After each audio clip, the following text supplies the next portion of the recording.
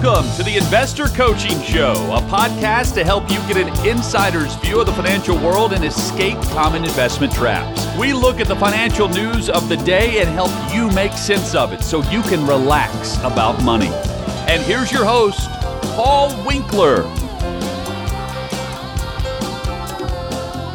And welcome to the Investor Coaching Show this afternoon. I'm Evan Barnard here along with Ira Work. Paul is taking the weekend off in honor of Veterans Day, and he gave us the opportunity to run the helm for another 3 hours. We look forward to celebrating our freedom, both free markets and what the military has provided. How are you doing today, Ira? I am doing very well on this cold day, in my opinion. I don't like the cold at all. I was thinking about this as I was driving in. So Paul's on vacation, right? Yes. Do you think he's having fun? Do you think he's listening from afar? Or do you think he's having fun listening from afar? While he's playing drums, is my guess. Playing drums. All the above. All right. I thought he had a gig like in Amsterdam with some famous band or something like that. Yeah, I don't know. He may just be taking the day off. It's all the above. There you go. We would certainly be remiss on Veterans Day, the 11th of November, without honoring those who serve. I was running some numbers this week in advance of today, and we have about 1.8 million members currently serving, either on active duty or in the reserves across all 5 branches and the National Guard. And that's pretty exciting. That's a little less than 1% of the population. About 0.5% of our population is maintaining the freedom for the other 99.5%, which I think is excellent. And I always enjoy Veterans Day because it's the day after the Marine Corps birthday, which is November 10th. And so I enjoy everyone changing their Facebook posts in honor of my birthday. But it's we do honor those who serve as well as their families, and even extended families. If you have a child that's serving, or you might have a parent that's serving at this point. Some of my classmates, one just retired. He's a 3-star general, but he'd been serving 38 years. I'm thinking, I could have been serving 30. That's a long time. Well, you mentioned if you may have a child serving, which you have 2 children serving. Yeah. And the fact that you have 2 children serving, you have siblings serving. Correct. So there might be people out there in the listening audience who has a sibling serving. So we also want to honor those who have families serving. Yeah. Because you're also making a tremendous sacrifice. Yep, exactly. And so, I thought it would be appropriate, since we're talking about freedom a little bit, and that's on everyone's minds. I just thought we could have a basic review of the importance of freedom and how it's just an undergirding pillar of capitalism, and just reviewing kind of what goes on with capitalism. And, people hear the term capitalism. Okay, well, what does that really mean? Kind of like when we use the term, the American dream, that can mean a lot of different things to different people. They might have their own image of that. But let's talk about some basic things. Now, this, in reading through some stuff, it was interesting that one of the first items that was mentioned, which I sort of agree with, but I'm going to point out an area I disagree. You can jump in. Is the first thing it listed was a 2-class system. But let me read what they were saying. It says historically, and of course you never know which color state the author is in, but historically, capitalist society was characterized by the split between 2 classes of individuals. The capitalist class, which owns the means for producing and distributing goods, the owners, and the working class, who sell their labor to the capitalist class in exchange for wages, the workers.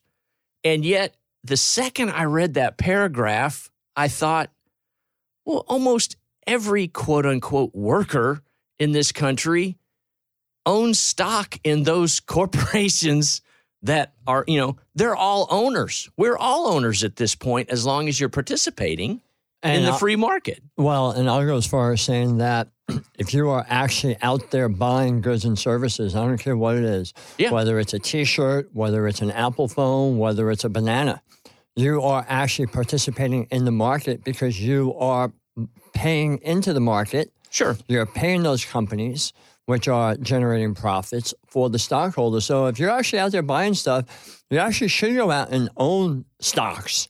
Yeah. If you don't already. Might as well put the money in your own pocket. Right. Now, here's the biggie. Private ownership.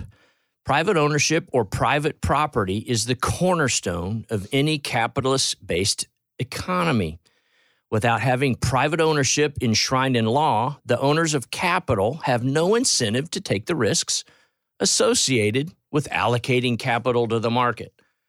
Well, what does that say in simple terms? If someone's going to take away my new idea, they're going to take away my machine that I'm using to crank out widgets, or my favorite example, donuts. You know, if I get a new tractor to make things easier on the farm and someone can just come take my fencing, take the animals, take the tractor, what incentive does an owner even have to create value? And that's one of the things that the military, and in this case, law enforcement and the entire judicial system, protect property rights. That is a fundamental need within a capitalist system. Well, and if you take that to another level, if you highly tax those people who are creating these things that you and I buy, and you say, with a tax, we're actually going to penalize you for creating this wealth because of this stuff that you're selling, what's the incentive for these business owners to actually stay in this country? Right. Might as well move our business to another country where we can make the money. Correct. Yep. So freedom and private property rights are a fundamental, and you certainly don't want the government to take that stuff. Self-interest is another pillar of capitalism. It's a major force behind Adam Smith's big work, you know, when he talked about the invisible hand in his book, Wealth of Nations, back in, I think, 1776, somewhere back there. And it's the opportunity for a company to deploy its capital to turn a profit for itself and its owners, commonly referred to as the profit motive. Now, here's an interesting thing. This particular article is talking about it from the corporate standpoint. It says the profit motive leads to the accumulation of wealth and is the driving force behind capital allocation. But most individuals largely live their life as if they're a business owner or a corporation. Most people, if they're going to go look for a phone, you were mentioning, I don't know if I'll use bananas, but, you know, using phones as an area to participate in the economy, very few people go out and say, hey, where's the most expensive place I can go to find, to buy this phone? I want the most expensive phone plan. I don't want to save money, and I want this thing to just break every year. No, most people act in their own self-interest. They want a good deal on the phone, and that brings up competition is another key component of capitalism. If there was only one phone manufacturer, well, then, you could have a problem as a consumer. But no one wants to pay more for gas.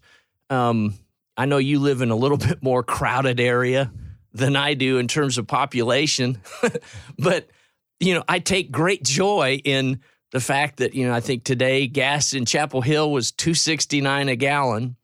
By the time I got to I-65 at the truck stop there, it was, like $2.85 a gallon. And up here, it's, $2.90 or $3 in some places. And if I see that it's $2.69, I'm going to pull in and fill up the tank. That's self-interest. Well, down the street from where I live, about maybe 2.5 miles away, it's actually $3.64. Oh my gosh! For regular or like premium? For regular, Shell regular. So I try not to buy gas where I live. I try to buy gas coast downhill from your house. I try to buy gas when I'm in either Murfreesboro or better yet, Tullahoma. Right. Or anywhere in between. Yep. And that brings up freedom of movement. I can drive between those towns. I can look at the next gas station and see which has got a better deal. I can choose Publix over Kroger's or vice versa. We have that freedom of movement. Well, and go ahead. It also helps us participate in what we call the free market. Right. It's like supply and demand. These gas stations know where I live. Mm-hmm. They actually look and they price it based upon what the buyer is willing to pay. Right. So they're not doing anything wrong. I don't know how they're being charged by the supplier. Are they paying more money or are they just making bigger profits? Right. And, self-interest and competition ultimately put the consumer in the driver's seat in capitalism. Let's take kind of a technology, almost a toy, whatever the current version of the Meta 3D goggles, whatever those virtual reality. Thank you.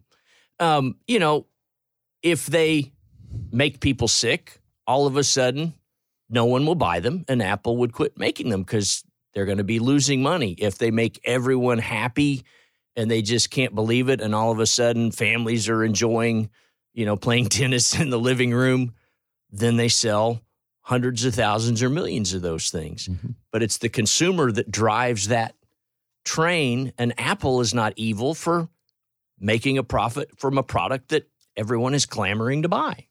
No, and for the people that actually think that these companies are evil, these capitalist companies. Right. Yeah, there's really a solution. It's not tax them more money. It's not put them out of business. It's stop buying these products. Exactly. The term I grew up with was using your dollar vote in the economy. Right. And we all like to have that, have the vote. And competition helps companies strive to be better. The cars that we drive today now have, I think at one point I'd seen an article that there's, like 2,800 or 28,000 computer chips in our cars now that control the gas flow and the firing of the ignition and all the radios and GPS and Bluetooth and everything that's in the car that didn't exist 25 years ago. Well, I can believe that because I remember growing up, my dad used to say, we used to take the car in for service every 3,000 miles. My dad instilled in me that the oil is the lifeblood of a car. And if you just maintain your car properly, it will last a long time. Well, there's the manuals today, and they tell you 5,000 or 10,000. 10,000, yeah. And I was at the repair shop that took care of my Volkswagen, and I was getting my oil changed every 5,000 miles. Mm-hmm. And he says to me, this new mechanic, he said to me, you don't have to do it like that. There's a computer chip that actually monitors how you drive the car, how fast you go, how often you brake, the type of driving that you do, and it will flash when you need your oil changed. Cool. And I use a synthetic oil, and I still have a hard time with that. Because I'm so used to doing it every 5,000 miles. To not do it, it just drives me nuts. As long as it doesn't flash to the law enforcement how fast you're driving. That's exactly right. And one of the other tenets we touched on is the freedom to choose. That was the title of Milton Friedman's book, Free to Choose, back in the day. And I think Paul and I were talking about his pencil video on the show a couple weeks ago. If you have the chance, as a reminder, Google Milton Friedman pencil. And there's a great video that just shows the amount of cooperation that goes into producing something as simple as a pencil and you being able to go buy it at the store. The rubber comes from one country and the lead comes from it, or the graphite, comes from another. I mean, it's really a miracle. And all that happens, and it probably costs, 15 cents now to buy a pencil, but they make millions of them and it's profitable. And so we want to have choice. It's interesting. We hear a lot about, corporations are dominating everything. And certainly as entities, they're large, but consumer spending is still 70% of all U.S. GDP. We still drive the train. The individual consumer is responsible for more than twice the spending of corporations in the economy. And so, people really have more power than they think sometimes. And then finally, one of the keys is minimal government intervention, not anarchy. We're not saying capitalists don't want any government, but we don't want the government dictating what you should buy or not buy. We want the free market to decide that. We want the ability for someone to switch from being a laborer. All of a sudden, they have a good idea. They start to manufacture a new product, and all of a sudden, they've become an owner, and now you have increased competition. But we don't want the government squashing that kind of ability. And I think that, again, on Veterans Day, brings up the piece that there are some things that governments are great at doing and are necessary for. Providing for the common defense is certainly one of those. We talk about in our workshops sometimes the East India Company, was one of the first corporations, and they had their own Navy. Mm-hmm. They had their own Army. Mm-hmm. They had, a fleet of ships and so forth. They'd paid a dividend for 200 years. But can you imagine if Apple had their own armed forces and Amazon had their own military unit and so forth? I can't imagine what Elon Musk's troops would wear or something like that. That'd be a pretty sharp outfit. But Elon went in and fired the Twitter army because they weren't showing up. The Twitter army. Yeah. And so, government has a place, but as far as capitalism, we want that minimalized as much as we can. Certainly, you don't want high taxes, again, because that discourages competition. And,